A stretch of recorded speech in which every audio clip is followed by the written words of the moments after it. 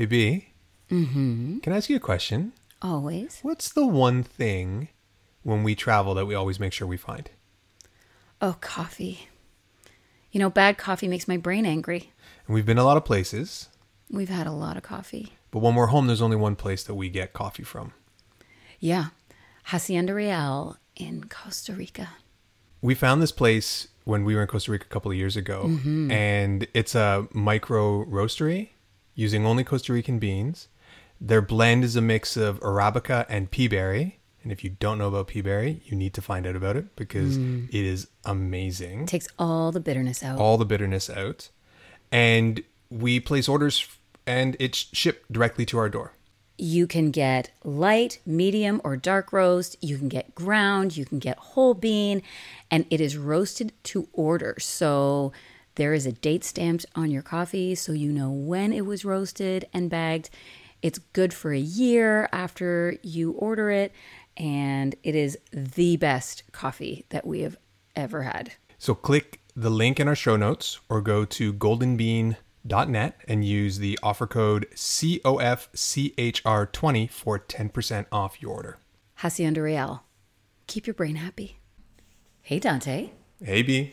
Looking pretty smart in your undies. Thanks. I've been doing my deads. Oh, I can see that. But it's not just what's in them. It's what's on them. Oh yeah, I got on my smartass undies. They're not just super comfy. They've got cheeky motivations on them that keep me in the right state of mind. Oh, yeah. Like we could all use a little brain lift these days. Am I right?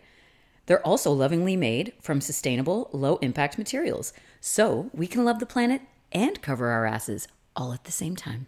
Motivate your ass with smartass undies. Click the link in the show notes or on the Things We Love page on our website. And remember to enter the discount code CheatingOnFear10 for 10% off your order. Smartass undies. Cheeky and comfy.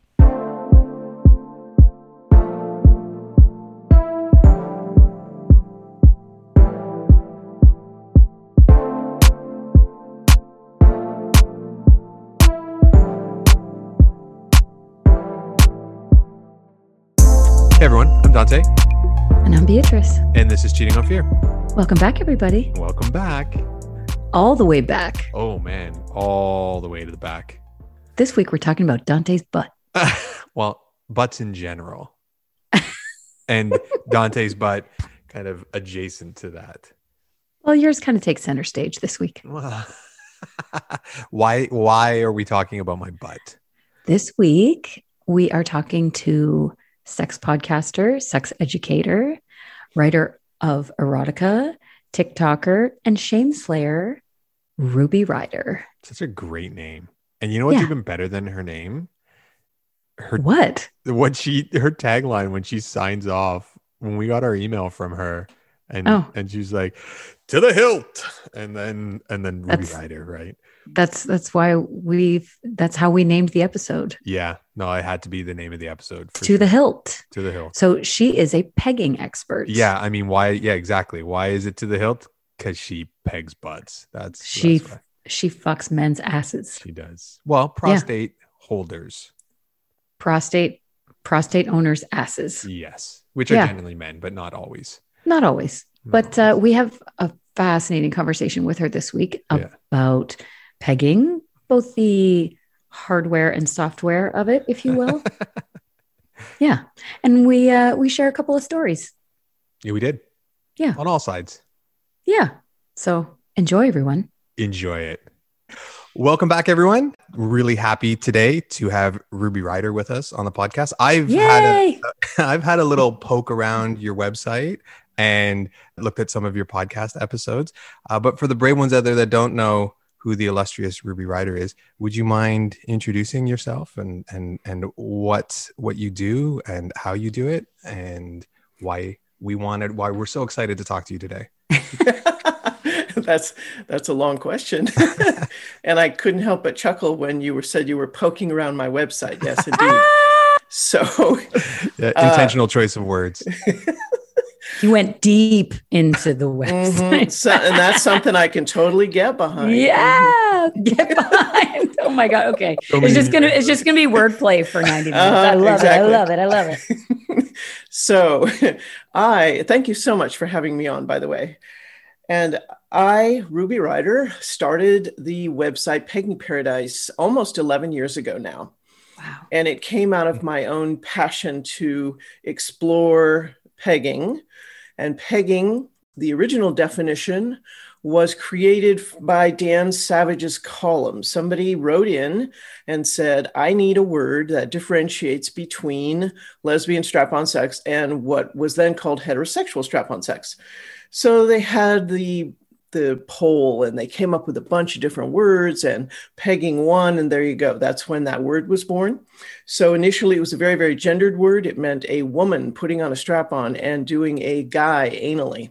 It's morphed quite a bit since then because we've got the breakdown of the gender binary and things are more fluid. In my world, it's kind of come to mean anybody putting on a strap-on and doing somebody who has a prostate.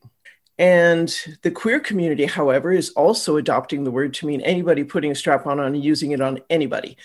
But specifically what I teach about and what my passion is a prostate receiver, and all of my equipment webinars and things like that, I teach to clitoris givers as well. But I do tend to call them givers and receivers. So that's kind of how I started all this. About 2 years into that, I was also exploring BDSM. And I do identify as a dominant sensual sadist. And I realized I might be scaring some people away who just wanted to learn about pegging. And I'm writing things about men getting beaten and tied up and, cool but things like that in my world. Oh, well, yeah, sure. Always consensually. But so realizing that I might be scaring people away, I started pegging101.com as well. And I copied all of my informational articles over there. So that's the place to go where there's no kink attached. And then I kind of let my freak flag fly with peggingparadise.com. And that birthday, the 11th birthday, will be May 11th. I'm so excited. Wow. So 11 years. We got you at a very special time. Yes, in absolutely. Your journey. That's amazing. So what was the other part of those questions? You asked me a lot in the beginning. So you said that you were exploring BDSM at the same time. What was it that got you started in that and in pegging and educating other people about pegging? Part of the reason I wanted to educate other people about pegging was because I was so passionate about it myself, so excited about it. But the story starts further back because as soon as I became sexual, not having sex with someone, but sexual in terms of masturbating, things like that, I recall just being totally turned on by anything anal, just sort of anally obsessed. And at the time, I had access to Penthouse Letters Forum. So it was like the little book that just had the letters. Mm-hmm. Oh, wow. And that was really handy because it was separated up into categories. And one of them was anal. So it was so easy. You just flip there and you get to read all the stories. So that was really a turn on for me. And then the epiphany came one day when I read this letter. And, they're all so cheesy and they're probably all made up. But anyway, this was the letter with that preface. It was two couples. The women had labeled themselves football widows because their men were always at the bar watching football games. So they came home after one of these games. Clearly, they'd been drinking as well. And their wives were waiting for them with strap-ons on. And they had footballs on the ground. And they had their husbands bend over and pretend they were centers. And they fucked them. And I thought, you can do that? I was just blown away. I thought, this is a whole new thing for me. And that idea grabbed a hold and never, ever let go. Fun fact, adjacent to that story, one of the other words that was up for contention in the poll was punter. That's full so circle. Funny. There was also bend over boyfriend. There was a bunch of them in there. Boyfriend. Yeah. Right. So that's really funny. So unfortunately, and I would encourage everybody listening to really take this to heart, I chose the path that a lot of people who are kinky and have sexual desires outside of the box. I chose that one, unfortunately. And I labeled that bad and weird and different and strange, and I hid it away. And I wrote stories about it because I've always been a writer, so I've written erotic stories about it. But I literally And I do mean literally, because I'm old, you guys. I filed these away in the filing cabinet. We're not talking about a hidden file on the computer here. So decades, literally decades passed. I got married twice. I approached both husbands with the concept, and they both sort of, but I'm sure that when I approached it, I was just really acting like I had leukemia or something. I was all embarrassed and like, oh my God, right? Then they both diplomatically but kindly said no. And I didn't have the confidence to persist and say, well, wait a minute, this is something that turns me on. So I filed it away again. And after I got divorced a second time, I sat with all of that and realized that I was 50 years old. So what now? Is it now or never? And I decided it was then. So a friend of mine helped me put up peggingparadise.com, but literally up until that point, I had no experience. Wow. It was just something that you knew that you were interested in and that you wanted to try and wanted to make part of your sexual life. Very much so. So clearly, the onus was on me to get some experience. So I got myself on Adult Friend Finder, I think it is. Okay. Yeah. And there is a whole set of optional questions that are sexually oriented for Adult Friend Finder. You don't have to answer them, but you certainly can. One of those questions is describe your favorite sexual fantasy, right? And I thought, well, I've got some writing skill. Let's see what I can do with this. And I thought, if I could have whatever I wanted, what would I want? And I just kind of wrote a fairly simple, it's a short story. And it's sort of this thing where the guy's waiting in the hotel room. Clearly they're a couple and she is headed there. And she calls him up and says, I'm on my way and I want you naked and hard and holding champagne for me when I walk in the door. And so it's this femdom thing, and there's some spanking and there's definitely some pegging. And I put that up.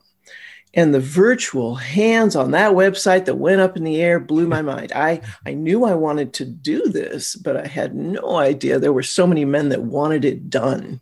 And at that point in time, I didn't even know that there was that much pleasure to be had either. So that's kind of how it all started. And the universe was smiling down on me because the first person that I experimented with, and I totally lied to this guy and told him I'd done it before. Well, I have a history of massage therapy. I've done massage therapy. I'm literally just now stopping my last massage clients, and I've done this for over 30 years. So I read bodies really well, and I touch really well. So I knew I could do it. But he was a fireman, a hot fireman. Holy crap. And he just wanted to explore sexually. So we had dinner, and, he's understanding, I was going to say the gravity of the situation, but more he's understanding how much trust is required to do this, right? And how vulnerable of a situation he would be in. And he kind of said, well, yeah, I'm going to have to think about this. I said, I totally understand. And I had all my equipment and everything. I researched it and I bought some good stuff. And he walked me to my car and he kissed me goodnight. And it was one of those magic kisses where, your styles just match and it just flows. And he pulls back from that kiss and he goes, okay, anybody that kisses like that, yes, I would like to be intimate with you. Nice. So we met in a hotel room and I did him from behind and gave him a reach around and blew his mind. Holy crap. He just kind of collapsed on the bed and said, I had no idea. So that was how it all started. So that's why I say the universe was smiling down on me, because I got to check off 2 boxes at the same time: hot fireman and pegging. Take that, Marvel. This is an origin story. Love it. Ruby, can I ask you, you mentioned earlier that when you were married, you broached the topic with each of your husbands, and you said yourself you didn't quite come at it from the right way. One of the questions that came from our followers was, how do you broach the subject? And if you can, from each side, if you are a man who would like to have this, or if you're a woman who would like to do this, or a clitoris haver versus a prostate haver, what is a good way to broach this topic with your partner? Well, this has been a question for 10 years. from both sides of the equation, much more so from the receivers. It is not uncommon for the receivers, once they discover they have pleasure to be had in their ass, or once they hear somebody talk about it or read about it, they're the ones kind of driving that pegging bus down the road and going, hey, why don't we try this? Or wanting to. But there's so much fear of rejection or being misunderstood because there are so many misconceptions and fears. This subject is rife with misconceptions and fears. So after, I think about 5 or 6 years in, I recorded a podcast. Specifically, the first one I did was in my voice talking to potential givers. So I'm talking to the women, and basically it's almost 50 minutes long. And I take them through all the misconceptions and fears and give them accurate information. I don't try and convince, because that doesn't do anybody any good. What they needed to know was accurate information so they could stop doing the knee-jerk reaction and they could actually respond with correct information. But that also requires some input from their partner, because, like, for example, one of the misconceptions is all of the kinks that are typically associated with pegging in professional pegging porn, the top of the list being feminization of the receiver. So great. You pause the podcast at that moment and you have a little chat with your partner and say, do you want to dress up like a woman? And in that way, point by point, I bring up all the things that can feel super scary to bring up one by one on your own. And I always tell the receivers, you need to listen to this first, because you're the only one that can know if this is appropriate for your partner. And so it kind of paves the way. So they introduce the subject and then they let them listen to it. And a couple of years ago, I finally did the reverse and made one for the guys as well. So it covers a lot of territory. It really does. And I've had rave reviews. It's not like every single person who hears it goes, yes, I'm in. But at least they have excellent, or you're in, oh, the puns continue. But at the same time, it at least helps with the fears and misconceptions, because there are so many. Oh my gosh. But above and beyond those misconceptions, I think the best way to approach it is with, if you can at all possibly let go of shame and embarrassment. Shame is feeling like you're a bad person. Embarrassment is maybe being embarrassed because you did something you shouldn't have. And there's so much taboo and all kinds of bad stuff put on this particular sexual act that if there's a way you can let that go and kind of approach it calmly and even with excitement, and also from a position of education, it's like, say you're the giver and you don't know if your partner wants to do this or not. It's like, hey, honey, did you know that there's a spot inside your ass that can give you as much pleasure as that spot inside my vagina? That you too are capable of multiple orgasms or full body orgasms? Can we check this out? Stuff like that. You're still going to get the I'm exit only and all that kind of stuff, but They know so little. Yeah. Dante, what were you going to say?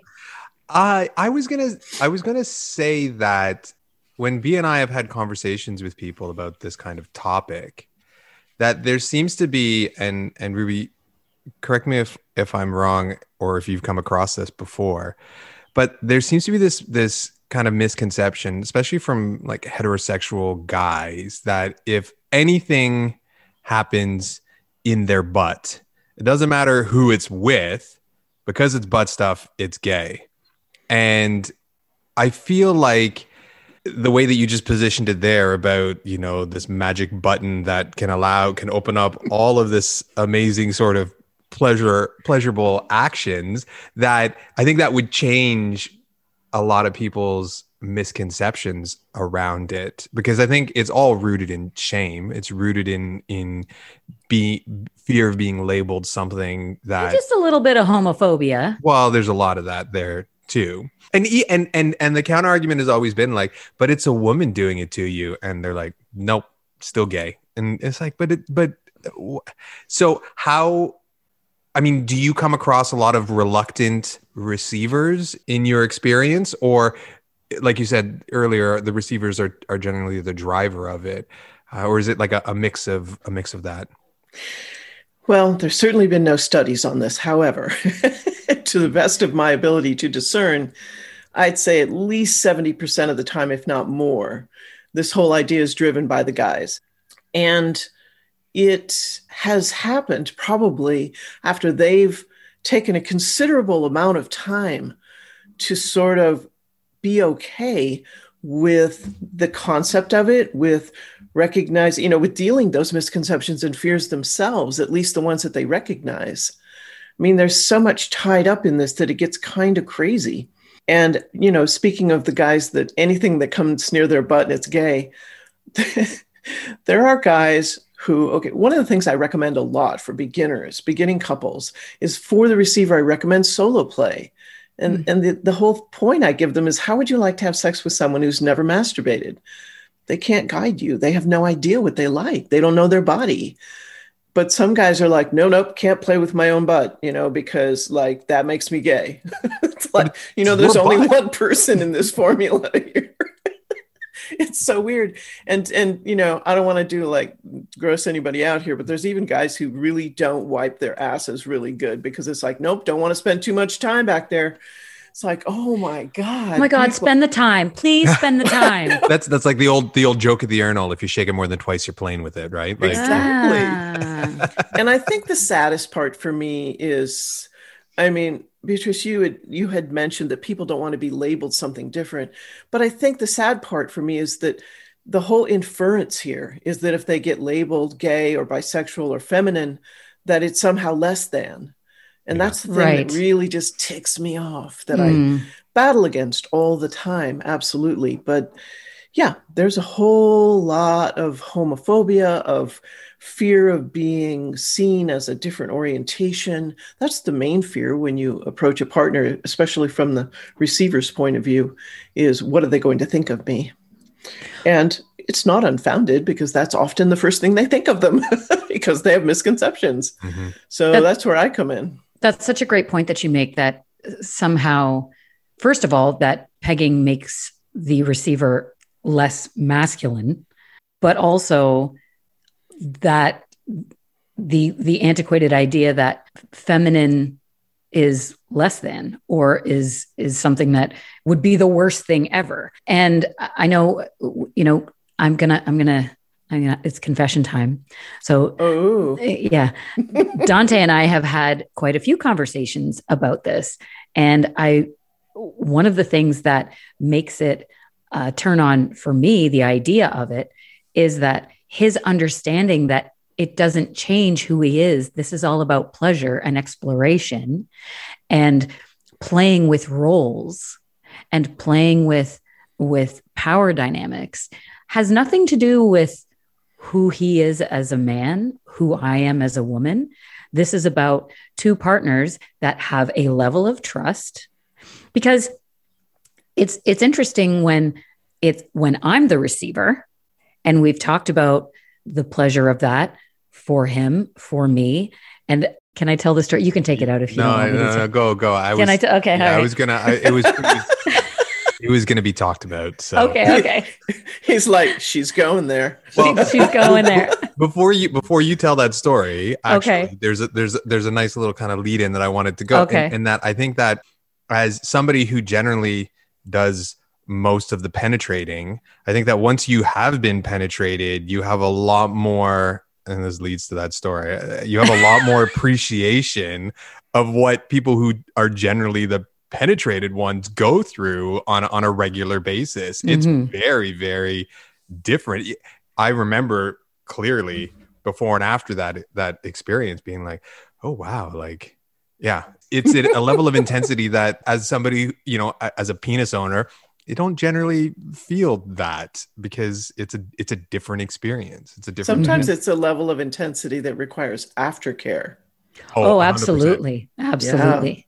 Yeah. And okay, so there's a couple of stories there. We have explored with a little bit of butt play, and on both sides. We're not talking about me today as a receiver, but just as an aside to further my point. Lubed fingers, a couple of different butt plugs, and just some playing around with different stimulation around that, and some different things that are possible. And so it was almost like, I guess what a few weeks ago.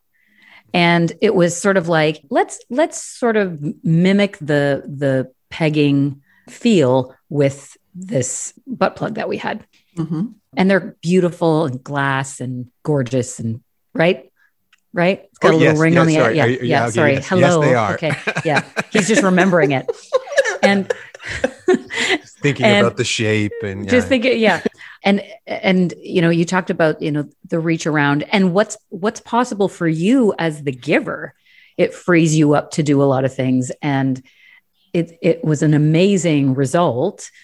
And just kind of blew my mind to see him in that state of receiving and trust and pleasure. It was amazing. And the aftercare is very important, and just making sure, because when you are that vulnerable to a partner like that, I know for me, I need that aftercare when we've had that kind of play. And so because I've had that experience, what are you going to, is your partner going to be like, don't fuss over me? Okay. But I'd rather offer it and then him go, no, I'm good. But his ability to receive that from me as well was really the level of intimacy was really surprising and amazing. And so we were just kind of debriefing a little bit. And that's always kind of a thing that we do, whenever we've had some kind of an adventure, we'll debrief and talk about it. That's why we have a podcast, because we can't shut up about anything. And I asked him, how did that feel? And he goes, huge. Huge. That was the first word. Huge. And I was like, excuse me. And he goes, yeah, no, my second thought was like, well done, you. Like, you do really well with that.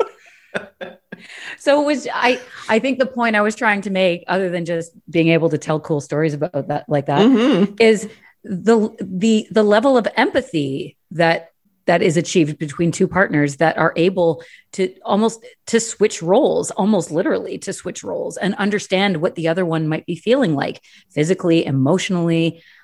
I think that is a really important part, that a lot of people just kind of think of the mechanics of it and the kink factor and the, what does it mean for your femininity or masculinity? And they really miss all of the nuances that kind of came up for us.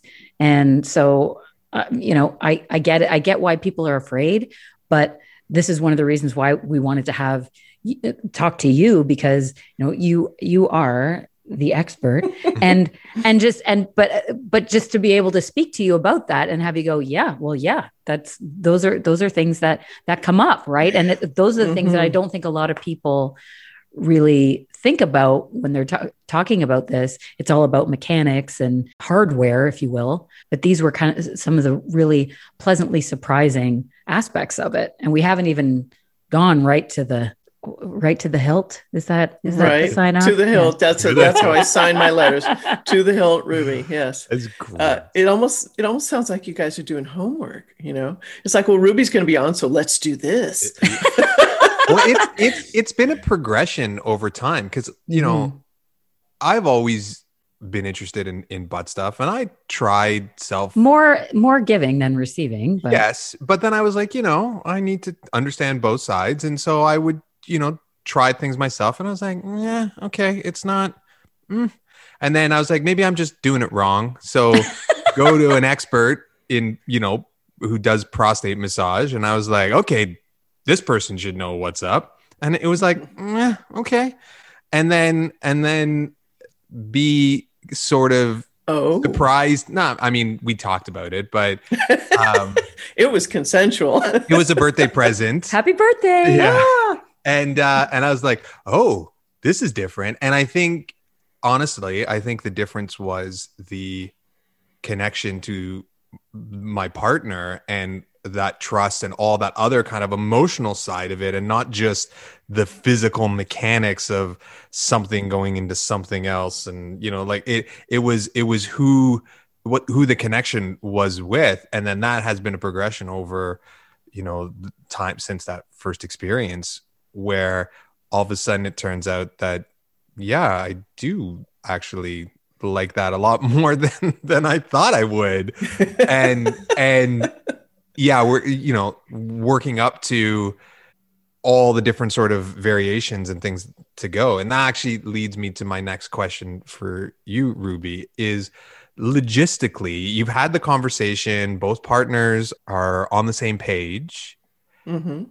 Does the giver or the receiver go out to their neighborhood sex store and buy a giant veiny strap-on and a harness, or like a birthday candle? Yeah, or like a baby arm or something, right? And, oh my God, no.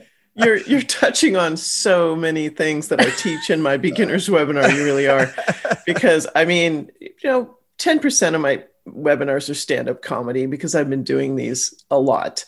I've done 120 webinars from March 1st of last year to March 1st of this year. Wow. And I teach 3 different kinds. Okay.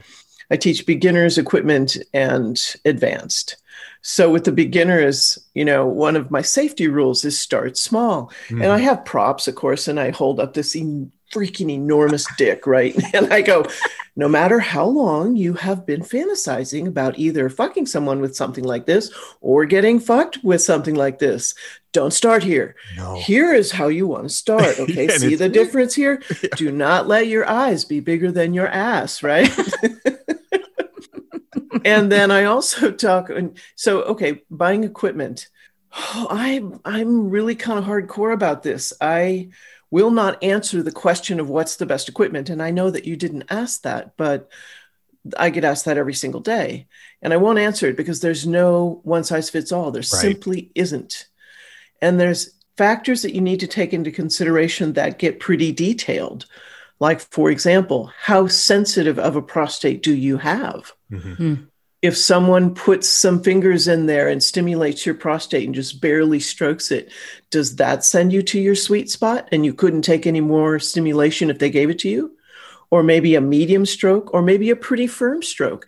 All of those require different toys. Right. So you can read something and go, hey, I saw that a curved toy would stimulate your prostate more. Let's get one of those. And you could have the exact wrong kind of prostate for that. There's so many different factors that come into play, and not just factors of physiology and how your body reacts, but how your body's made. Are you a big, beautiful person? One or both of you? Then you're going to need a longer toy, all kinds of different things. Right. So that's literally a 2-hour webinar that I have difficulty finishing on time every single time. Wow. There's so much. Because there's so much in there. Yeah. It also helps people navigate the wild world of safe sex toys too, though. Yeah. Because there's so much crap out there. Yeah. And I can understand if you don't have that much money to spend, but you still can get quality stuff and not spend a lot of money. Absolutely. But I love the story that you told, because when I first started looking at this whole pegging subject, I was reading what everybody else wrote. And I thought, I was doing the imposter syndrome a little bit, sort of like, what do I have to add to this? They've written it all. I don't know. And then as years went by, I realized that kind of the hole in the information, right, is, it just keeps going, is that few people are talking about that emotional component and how deeply that role reversal can be felt. Because I do talk about that role reversal ending up producing a deeper intimacy in couples like all the time. I get emails all the time about this. In fact, for those of you who didn't know and are listening, on my podcast, I do this fun thing where when couples are sort of working up to doing the deed, right?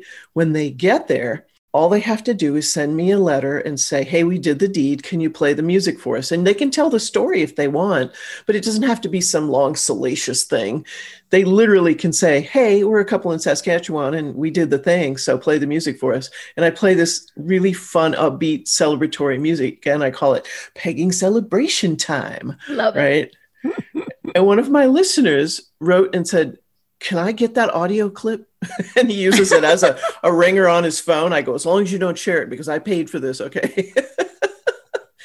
But there's so much of the psychological, emotional component in this. And, as a true person who's passionate about what they do, I truly believe pegging can save the world. But part of the reason I think that that's could be true is because in general, you just, prepare yourself for the generalizations here. The men are expected to stay in the man box. And that term was created, I believe, by Tony Porter in a TED Talk, which describes a whole bunch of characteristics that men are expected to adhere to be thought of as masculine and manly. But more importantly for our conversation, a whole bunch of characteristics are forbidden to do, which would be appear feminine, appear gay, do anything that can be considered that. And also, unfortunately, to allow vulnerability, because it's conflated with weakness all the time. Mm-hmm. Sure, if you're in the military and you have a vulnerability, it's weakness, but it's not that way in interpersonal communications at all. No.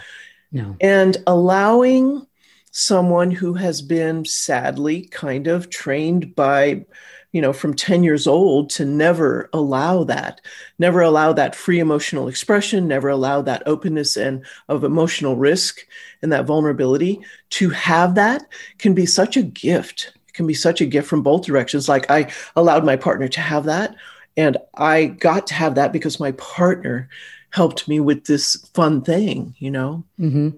All of that part is fascinating to me. Men just kind of soften. It's the most beautiful thing.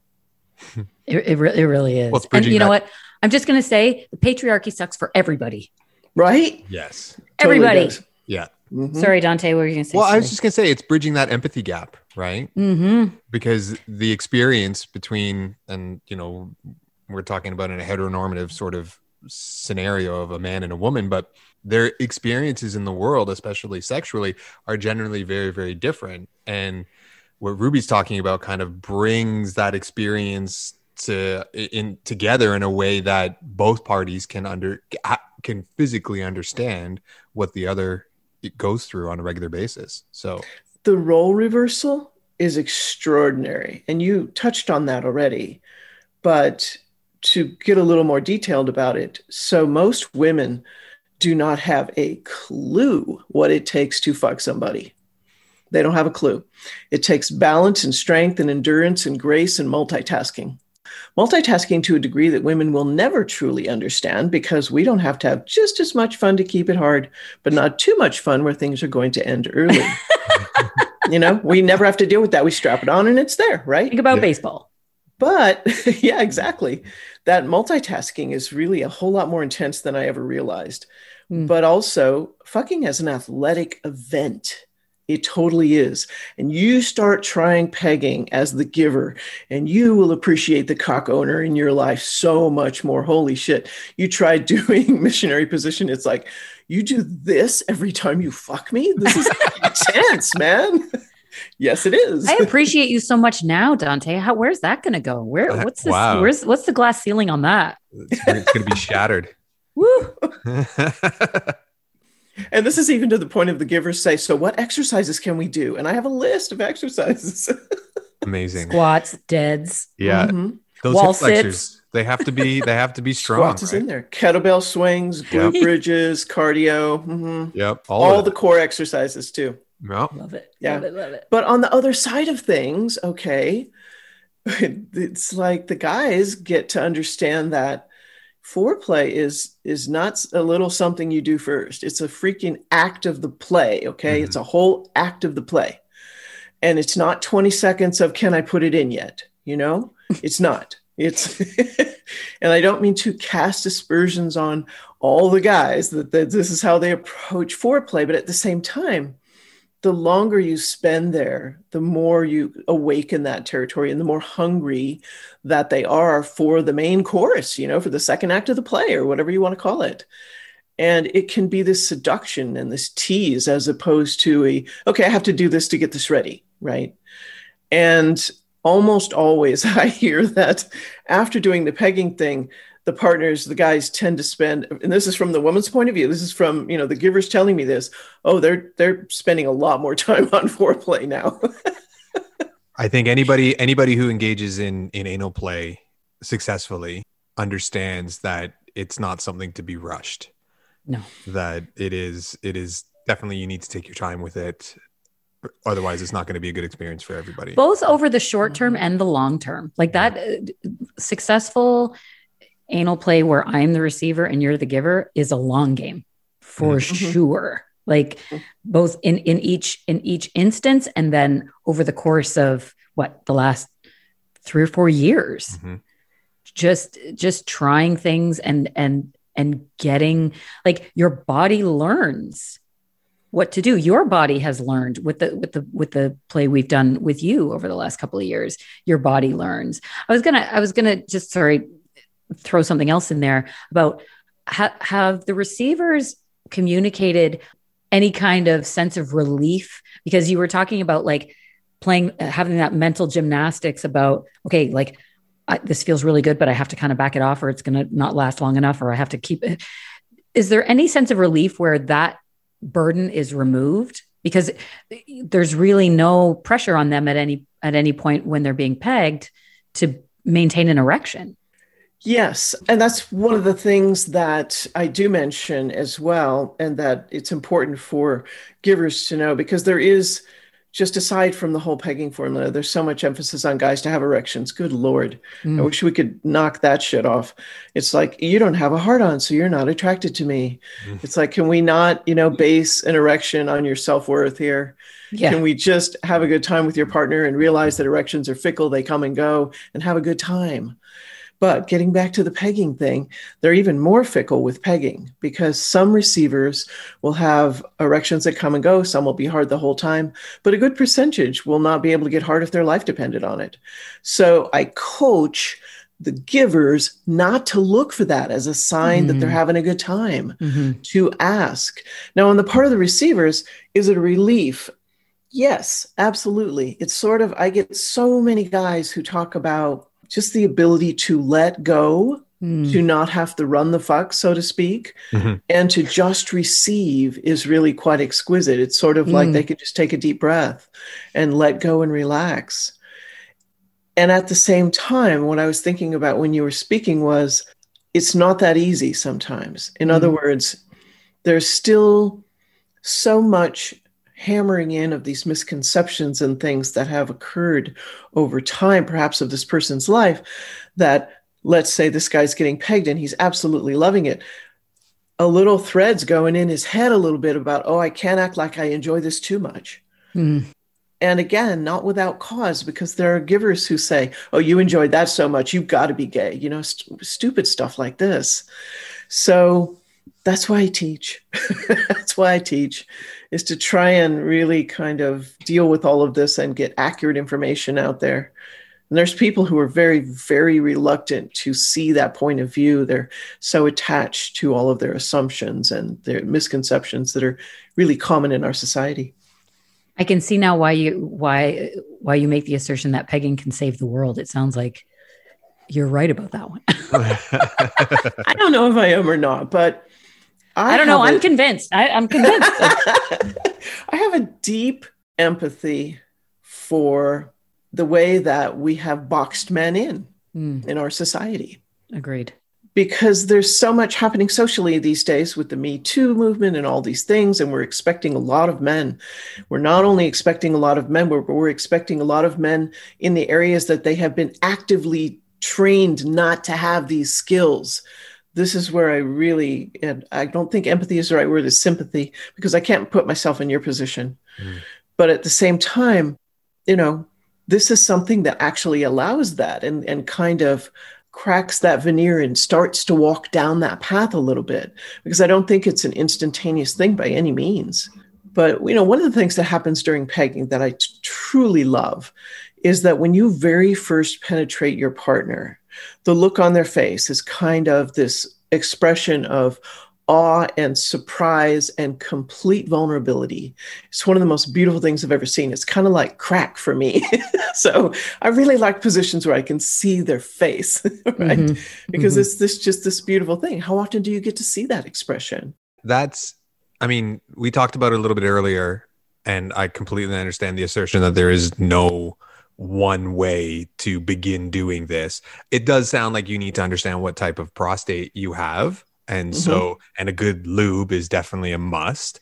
But beyond that, positionally, is there, I mean, you love positions where you can see their face, but do those positions also kind of depend on the type of prostate somebody has in terms of the depth of penetration you're going to get, whether it's like missionary or from behind or other sorts of variations to that effect? Sometimes, because you can always change the angle of the toy as well. Right. I mean, most cock owners know that, change that angle a little bit and then you can really bring a smile to your partner's face or make it fade away, either way. And the same thing applies. We can switch out toys, which is pretty cool because, if you want something wider or narrower, we can do that. But there's so many variables there. What about if you have height discrepancy and the giver is very short and petite and the receiver is the big, tall guy? Then there are different positions that are better for them. What if you're a big, beautiful body person and you have this belly that might get in the way? That lovely large thing of flesh there can stop you from penetrating all the way. So it's so independent. No, it's so individual for each couple and how their bodies match up. Like, for example, me. I fantasize about doggy all the time. It's even though I can't see their face, because it's this really dominant, powerful sort of, I'm going to grab you and fuck you type of thing. Right. Yeah. But at the same time, I'm 5'11" and I have a 36-inch inseam. My legs are extraordinarily long. Wow. I'm a little tiny short person when I sit down. But what happens in doggy style is I have to spread my legs so far to get down to the level of the ass that I'm fucking that I don't get to do it a lot. Unless guys have long legs like I do, which is not usually the case. So there's situations like that where it's just simply how bodies match up. And then we bring in all the sex cushions and props and things and we fix it all. That's what I love. I love the playfulness about it and the way you put it forward of, experiment, explore. It doesn't have to be perfect the first time. It doesn't just play around a little bit and just see what works for you. I love that sort of playfulness. And I think, unfortunately, a lot of people are so afraid of failure or what they perceive as failure in doing something new that the playfulness is missing. And that's something else that I find really builds intimacy between Dante and I, is that willingness to just try and just see. And like that first time on your birthday, you started to panic a little bit. And I just remember him going, no. And you're like, okay. And it wasn't, it was like a meter stick. It just seemed to go on forever. I was like, the thing was the size of my thumb. Happening. Okay. It was the size of my thumb. I shit you not. Yeah. No pun intended. But and he just got this, like, I was panicked. He slipped into a panic and was just like, nope. Just like Deadpool. And just like that. Yeah. Just like Deadpool. Which is like, it's one of my favorite scenes in that movie. Happy International Women's Day. Relax. It's like, how many women have been told relax? It's like, relax, dude. It's fine. I found a clip. I'm sorry, I didn't find it. My daughter found it. My daughter's 25, knows all about everything that I do. Well, not to that extent, but you get the point. She knows who, she knows me as Ruby Ryder and then my real name. But yeah, the whole Deadpool and that scene thing, she said, hey, I found something you might be interested in. And then on YouTube, there was an interview, and I believe it was with a Spanish-speaking TV or radio channel. Might have been radio, I'm not sure. And so they're doing an interview with him, right? And they're speaking in English, but they've got Spanish subtitles. And it's a fairly long thing. They're in the tour bus for a little bit or something. And they ask him, so what was the hardest part of filming that? What was the hardest part of filming that movie? And somebody in the crowd goes, the strap-on scene. and he kind of looks up and he goes, the strap-on scene? No, I've done that. And then he goes on, right? Like, and just then he goes right over it. Just boom, just like that. And then he goes on to talk about the hardest scene was actually when he was totally naked in all the scar makeup fighting in the flaming place. Yeah. That was hard. I love that. Oh yeah, no, I've done that. No problem. See, he's one of our fellow Canadian brothers. That's wonderful. One of our greatest exports. Yes. One of this, what, because Canada is the sexy Ryan factory. That's right. We have Ryan Gosling. All the sexy Ryans Ryan come Reynolds, from Canada. Yeah. Well, and a lot of really good sex toy manufacturers are up there too. You guys have got Aslan leather harnesses. Oh, is my Aslan God. Canadian? Oh, yeah.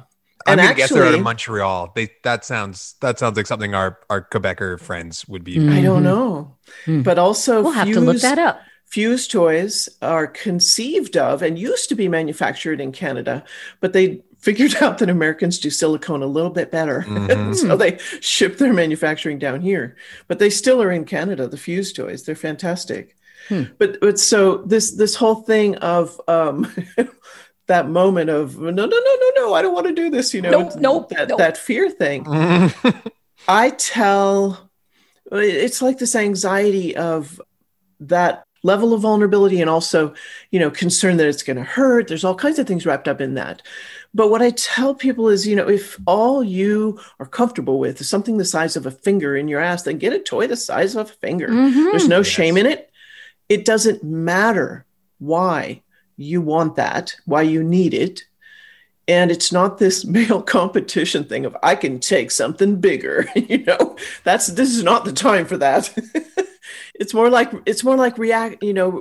respect your ass, respect what it needs, and follow the cues off the ass. So if all you're comfortable with is something that size, then that's what you get.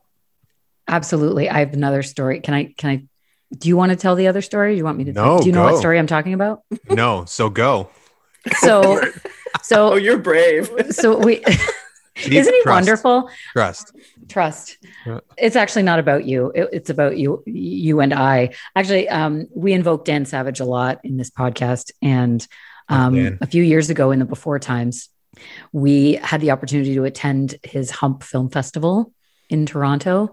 And what an experience to go to a theater. It was and beautiful to sit, beautiful old theater, sit with an audience of incredibly diverse people and sexualities and identities and interests. It was really quite something. And our thought was, we tend to self-select when we watch porn, right? We kind of find the things that we already like. Because these are films that are chosen for us, maybe we'll find something new that we like. And there was a, oh my gosh, why can't I think of the performer's name? Buck Angel clip. Ruby smiles. Ruby knows what's up. It's one of my favorite people is Buck Angel. Yeah. Yeah. I mean, fantastic. It was incredibly shot. And I'd heard of Buck Angel before, but I'd never seen any of his porn. And for those of you that don't know, Buck Angel is a trans porn performer. Yes. And he had a young man with him who had a Prince Albert piercing, right? Penis piercing. Yes. And, and you want to talk about foreplay. There was a lot, and it was all in black and white and kind of grainy. And we were just like, oh, it's very artsy. Where's this going? Where's this going? And there was a lot of foreplay and kissing. And I was fascinated by it. I was like, oh, this is good.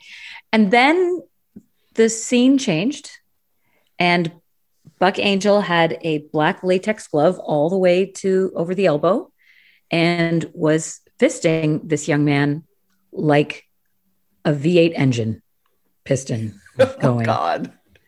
And don't try this at home. No. And the theater was full and silent. You could have heard a pin drop in that theater. And I'm pretty sure we couldn't see anyone, but I think we were all like this. Yeah, just mouth agape. Yeah. And even the people down the row from us. What I forget them. What did they do? There were 3 or 4 older gay gentlemen. They were in front of us. Were they in front of us? Yeah. And when the scene ended, even they were like, "Holy shit!" Like, what did we just see? What did we just watch? Yeah. We just saw extreme sports. Yeah, it really was the X Games of fisting to the elbow. It was It was crazy. And I think when you were talking before, the reason I tell that story, it's not just to show off. To your point, Ruby, that I think, decades and decades of socialization to think of anything going into a man's ass, going to something like that, or anal rape or anything like that, that it's those misconceptions go deep and broad. Mm-hmm. I think with men and women. And so I can understand why there's a lot of clitoris owners that are hesitant as well. It's a daunting thing, but that is not, and if that was, if Dante and I were thinking about, anal play with his ass instead of mine, and that's the only thing we had to go by, it's like, oh no, I think we're good.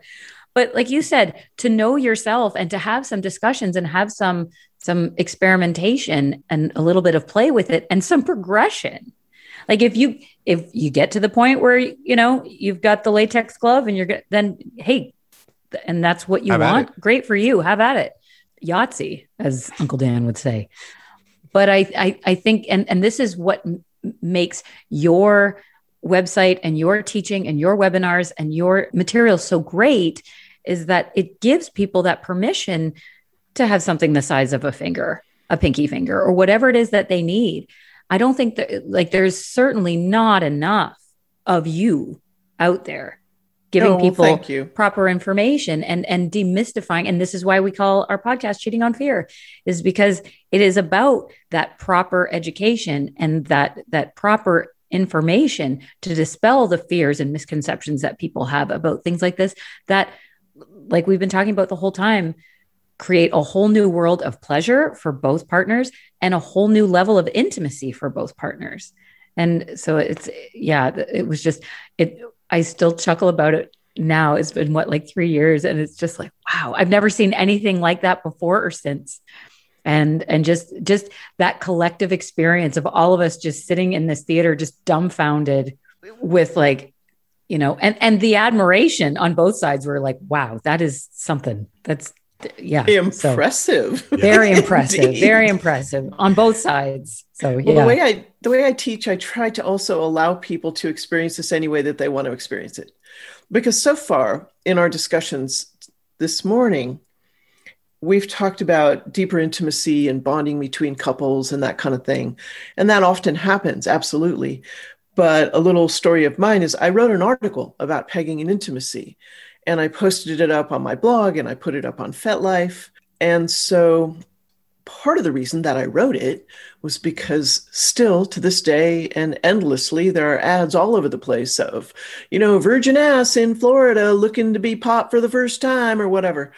And I'm trying to get the idea across to hopeful receivers that this is typically not something that is a hookup thing. It's not like you look up to find the pegging person on Tinder. I'm not saying that hasn't happened, but most of the time it's a connection that already exists. There's some trust between the people. And that's kind of how it works. And all these people were jumping on board the comments and going, yeah, this is the best way to do it. Whenever I hear that, this is the right way, or this is the best day, the red flags go up in back of me and go, wait. Because there's so many different ways to do just about anything sexually. And sure enough, this guy gets on there and he says in the comments, well, that might be the way that it is for you guys, but that's not the way it is for me, because my kink is being treated like a thing, like an object, and used for the person's satisfaction. And honestly, if there's any intimacy between that person and me, it kind of ruins it for me. And I just literally sat back in my chair and went, whoa, okay. And he broke the ice. A couple of other guys got on there and said, yeah, that's the way it is for me too. So I like telling people, you can do this any way you want to do it. When you watch porn, it shows you something that is overrepresented in association with all kinds of kinks. But those kinks are not inextricably connected to pegging. Pegging can be one more way to sensually make love to your partner. Absolutely. Even though why you wouldn't want to tie him up and beat him first, I don't understand, but that's me. It's that's not for everybody. And we all get to do it exactly the way we want to. Yeah. And that's a negotiation you have with your partner. but the assumptions and fears are so connected with that as well. It's sort of like, oh, okay, so you want to do pegging. Does that mean I have to learn how to tie you up and beat you? Maybe yes, If maybe you want. no. Yeah. Exactly. Yeah. Mm-hmm. Exactly. But I've been to a hump festival as well. Yeah. They're so much fun. There always is some silent times. Yes. Yeah. But when you mentioned Buck Angel, a long time ago, I went to a sexuality conference and he presented and he told his story. And I think the sort of thrust behind his whole presentation was thrust. Exactly. I was going to pass it up, but thank you. Yeah. Okay. Was that, okay, look, I'm a trans man who's decided to love my pussy because he has not had, post-transition surgery or anything. And he said, so, I'm here to encourage you to love yours, right? But he told his whole story, which was absolutely fascinating. And I'll never forget when he reached the point of talking about, so then I thought, do I want to have the surgery? Do I want to get a dick? And I'd been looking at this pickup, and like the surgery was $60,000, $70,000. And I thought, pickup or dick? Pickup. He got the truck. Oh, nice. And I'm sure it was not that simple, but still. Right. That's one of the things I remember from his talk. But the Hump Film Festival, oh, what a jewel. Oh my gosh. Oh yes, absolutely. The diversity, that is the word that just describes it all. Absolutely. No, absolutely. I love that story. You don't think about, sometimes you don't know where your role models are going to come from. And to have Buck Angel stand up and say, I have chosen to love my pussy, you should love your pussy too. And all the shame, the pussy shaming that goes on, like sometimes it's surprising where that moment will come from or that advice will come from. And you're just like, wow, I love that story. And it's like, I think I'd like a truck. You know what? Never mind. I don't need a dick. I can buy those at the store. For a lot less. Yeah. For a lot less. Yes, exactly. All sorts of different sizes. Yeah. Do you find, Ruby, when you travel, do you find that it's difficult to bring your toolkit with you? Is that something that has ever been an issue when, in the before times when we used to be able to fly on planes, places and things like that, taking that sort of stuff? Or do you have places in the cities that you visit that you just know you can get supplies when you arrive and it's just easier to do that? I always take my stuff with me. Okay.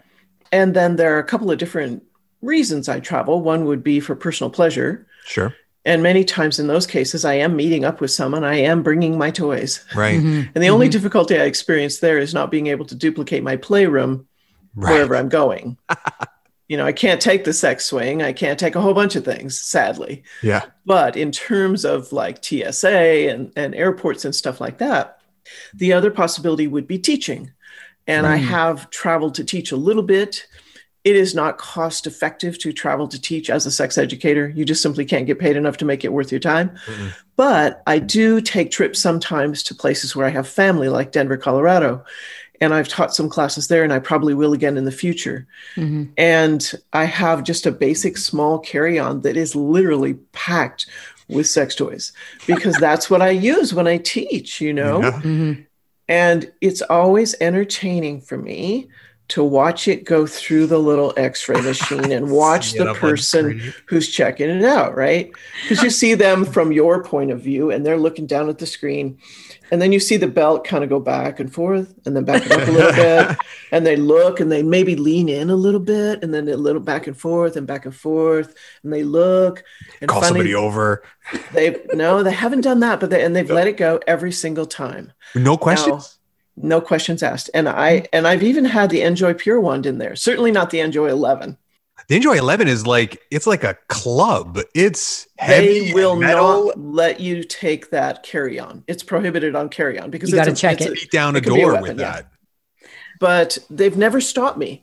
And at the same time, I'm. It's not like I'm jonesing for them too, but I'm ready. I'm totally ready. Right. Got the business cards ready.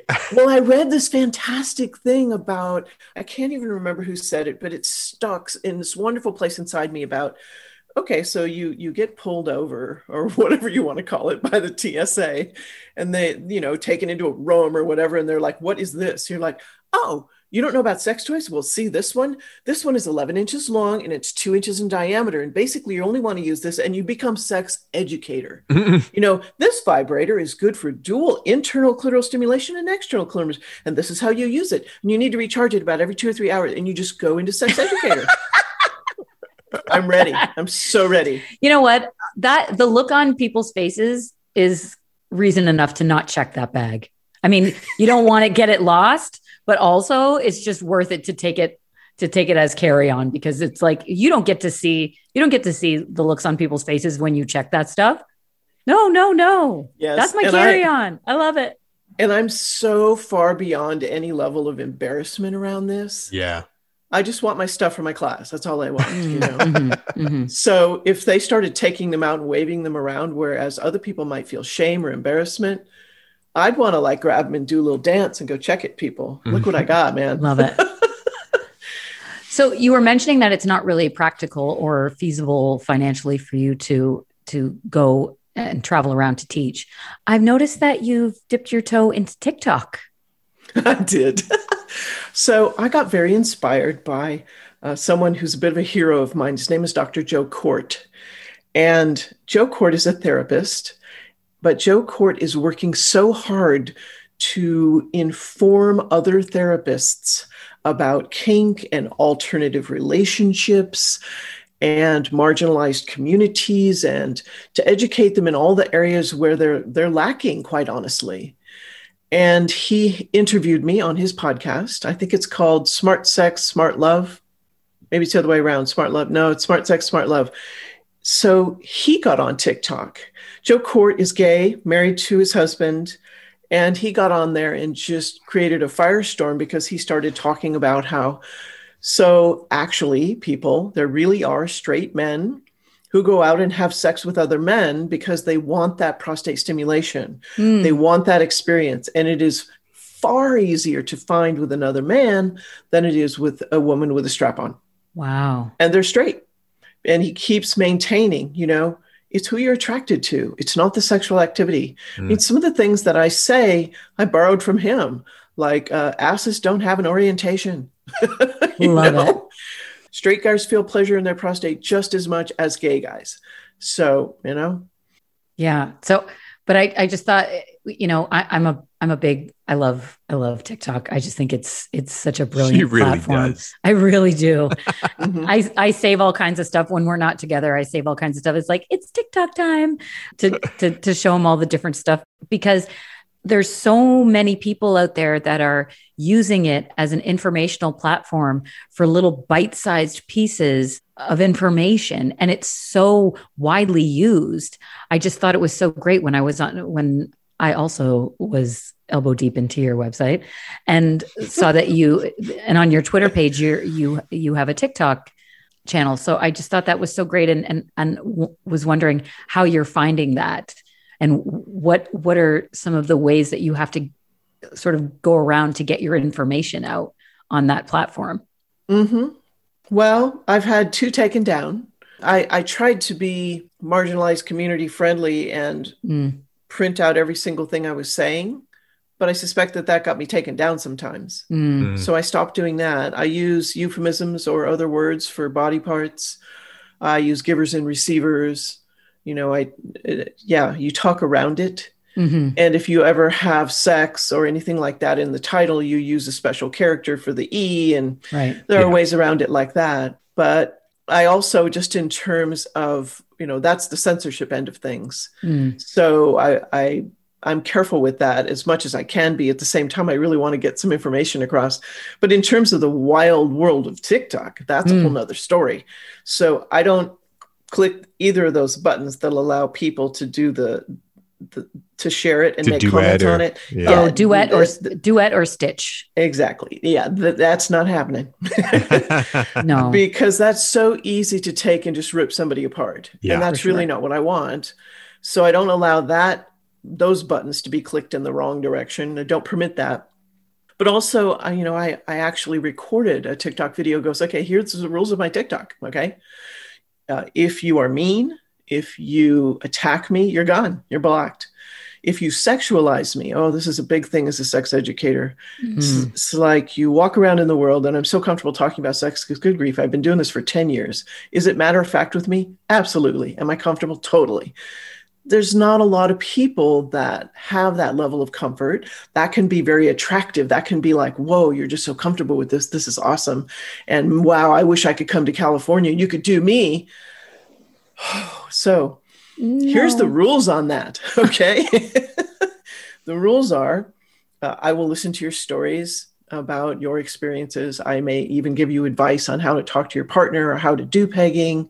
And I will maybe share even some of my own stories. And, you know, I'm fine with all of that. But the moment you start talking about you and me, you've crossed the line because I don't even fucking know you. Okay. It's completely inappropriate. Would you walk up to a woman at a bar and go, wow, I'd sure like you to fuck me? No, of course not. So anything you wouldn't walk up to a woman at a bar and say, don't do it to me. Because, and then I do hashtag mind your manners and hashtag think with your big head. Nice.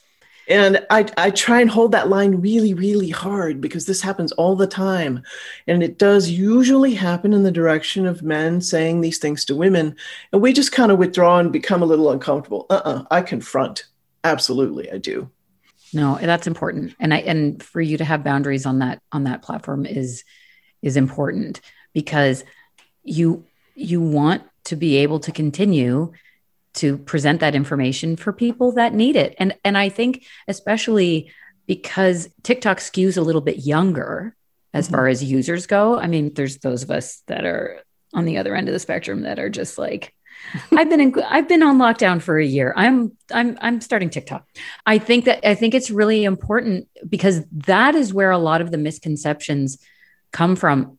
What I've noticed is from the younger people, young men and women, where they're not quite as open yet. And so I think it's really important that younger people are hearing your message and getting the benefit of your education with those kinds of things about, you know, your ass not having an orientation. I love that. That's something that people can grab onto and, you know, almost like a hook and then go from there and really get into, you know, more intelligent conversation, better informed conversation about these kinds of things, you know, right from mechanics to role reversal and relational implications and intimacy and all that kind of thing. I think it's a really important place for you to be, I think, given everything that you have to say. So I'm really happy you're there. I'm like following you already. So everybody needs to follow Ruby Ryder on TikTok because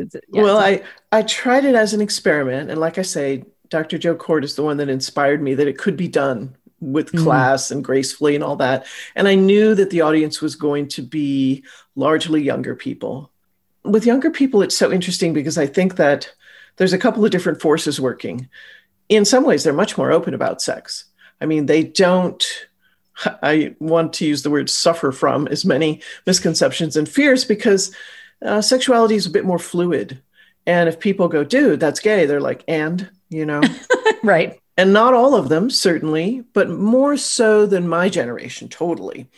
But I have to say, the TikTok video that is by far the 2 or 3 that I did on this subject that are the most popular are about prostate massage for enlarged prostate. So maybe there's a bunch of older people on there too, because typically swollen prostate happens to men in 50% of men in their 50s, 60% of men in their 60s. You get the point. And it's kind of epidemic. And there's this lack of information that prostate massage can be something that can really help that. Certainly, I'm not a doctor, and you have to get screened for prostate cancer first and make sure that's not a problem.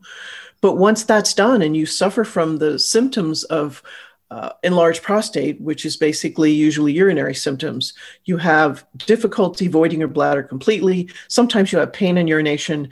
And these are the guys that get up 4 or 5 times a night and go pee. Okay. Why not try massage first? It's like, let's first do no harm, you know? Right. And that's just simply rarely even mentioned and certainly not offered in medical offices these days. They go straight to medication or rather invasive and expensive surgeries.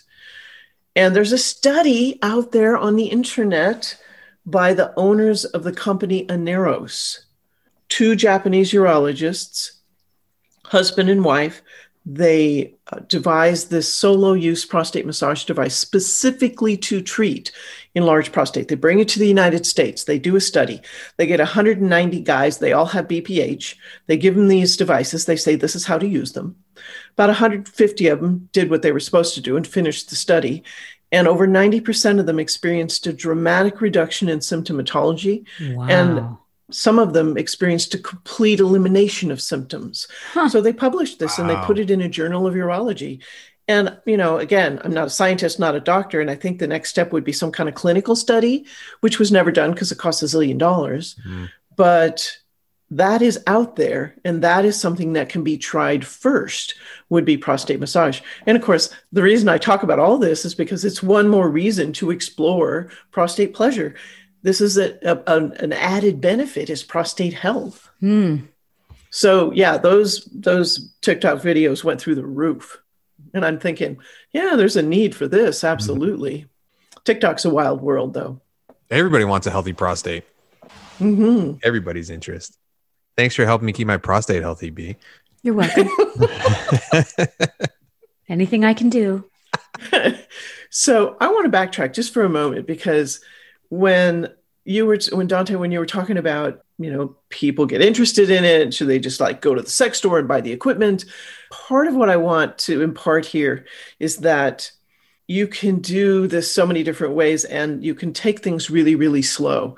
Because I certainly get emails from people who talk about, well, my partner and I, and we got all excited about this pegging thing. And we went down to the store and we got the stuff and we came home and we did it. You can do that. You absolutely can. Or you can, as a couple, think about maybe some of these things that you're going to be doing in the whole experience are firsts for you. Maybe it's the first time you've explored his ass. Maybe it's the first time you've used fingers and toys, all different kinds of things that could be firsts for you. So you can make it into this sort of erotic anticipatory experience where maybe Tuesdays and Saturdays are ass play nights, and you do a little bit more each time, and then you finish it off with whatever sexy times you want, right?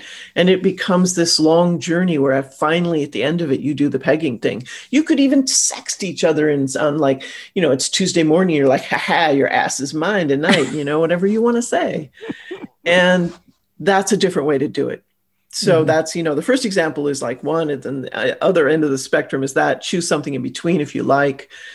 But there's so much to enjoy there. There really is. That celebrating each first in and of itself and just having a good time with it, I think is just delicious. Yeah. Like, who needs another reason to have more fun with your partner? Like, it seems like a no-brainer. If you enjoy them, why wouldn't you want to enjoy even more of them? I took a class that was how to be the best sex educator you can be. And they coached us through figuring out what your mission statement is. And my mission statement is, I am here to give couples one more thing in their sexual treasure chest of choices by teaching them, couples and singles, by teaching them about pegging. And, we're in this classroom and it's like 10 o'clock in the morning. It was the first class of the day in the sexuality conference, right? And so I do that. And of course, the last word I say is pegging. And there's this sort of murmur that runs through the room. And the instructor goes, mentioning pegging before noon. Well played. Yeah. Better than cocktails. I love that. That's fantastic. I think that's a great place to end it is with that mission statement, because I think that's a great message to take out into the world. Mm-hmm. Ruby, where would you like us to direct people to find you? You talked about your 2 websites, which I'll put links into. Is there anywhere else that you would like us to make mention of? Your fire TikTok? I am on TikTok, and my address there, people have had difficulty finding, and I'm, who knows whether there's shadow ban or I don't know, but there I am Pegging Paradise on TikTok. Okay. But also, if you go to my website, peggingparadise.com, I recently put up a blog and have one of those beautiful fancy QR code thingies that you just point your phone at and it'll totally take you to my TikTok. It's pretty bitchin'. Those are the two best places. PeggingParadise.com has links to so many things. Right there on the front page, it has a link to my upcoming webinar schedule. I schedule those a month at a time. I schedule them at a wide variety of places, a wide variety of times and days, because ever since FetLife started giving us the ability to classify events as virtual, it's become really international. It's just fascinating to me. So many different countries people represent when they come to my webinars. And if you cannot find something that works for your schedule, shoot me an email, and I'm usually happy to try and accommodate a special day of the week and time, because there's so many people who are interested in this right now that it fills up. It's no problem at all. So that's the main place. Okay. On Twitter, I'm Ruby_Ryder. On Instagram, I'm the Ruby Ryder. There is also a cam girl somewhere in Europe who uses the name Ruby Ryder. We kind of share things sometimes in terms of she got to Linktree first, stuff like this. And we're well aware of each other. But those are the basic places to find me and the stuff that I'm doing. That's about it. Thank you so much for spending time with us today. We've learned so much, and I think we've answered all of our followers' questions. There was quite a bit of curiosity with that. So thank you so much for spending the time with us today. We'll keep you updated, see if you can play the music for us. I was just going to say, I've, first of all, enjoyed this so much. I really appreciate you having me on. And that my next thought was, I want to hear about the next homework stuff and, maybe not the real details, but maybe yes. Yes. I don't see why not. Have fun with that. We will definitely keep you updated. So thank you for that. Thank you so much, Ruby. Mm-hmm. My pleasure. Speak soon. Welcome back, everyone. How about that? She's phenomenal. Oh my God, that was great. Yeah. So what would you say is your takeaway from this week? I fully expected that when I asked her, so how do you get started? She would go like checklist of like 1, 2, 3, 4, 5. I totally thought that there was like a paint by numbers way to do it. And there wasn't. And it's not because Ruby's not prepared, because she totally is. It's because she is so knowledgeable that there is no one right answer, one solution to fit all butts on how you do this. And I thought that was interesting, because I fully expected that there was going to be this, do this, and then you will have been pegged. You're welcome. Thank you for coming to my TED Talk. Yeah. So that was really interesting. Yeah. What about yours? Mine would be always carry your sex toys on your carry-on luggage. Don't check. A, so that you don't lose them. And B, so that you can watch the looks on faces as it goes through the X-ray machine. I can sympathize with that. I don't carry sex toys in my carry-on. I'm gonna. You're gonna now. Yeah. But I have the same sort of justification. You know how sometimes when you go through and they're like, oh, we need to give you an X-ray, or do you want to take a pat down? And I'm like, pat down all the way. Okay. Out in public, as uncomfortable for everybody. That's it. And I'm not making this easy on anyone, and she's not that malicious. She's not malicious like that. Ruby wants to use it as an opportunity to educate, right? Educate. Yeah. So I love TSA, it. if you're listening, there's always an opportunity to teach someone something. Changing minds and butts. One TSA official at a time. I love it. So now we got to get working on getting the song played for us. Yeah. Well, yeah. We'll have to put it out there. That's going to be like code on the IG page or something like that. So what are you doing later? Yeah. Are you coming by? Maybe. All right, cool. All right, guys, we got to go then. Your ass is mine. If I get that text, I know what's up.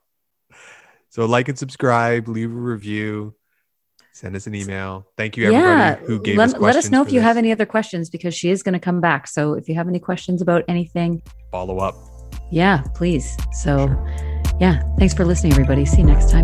Bye, guys.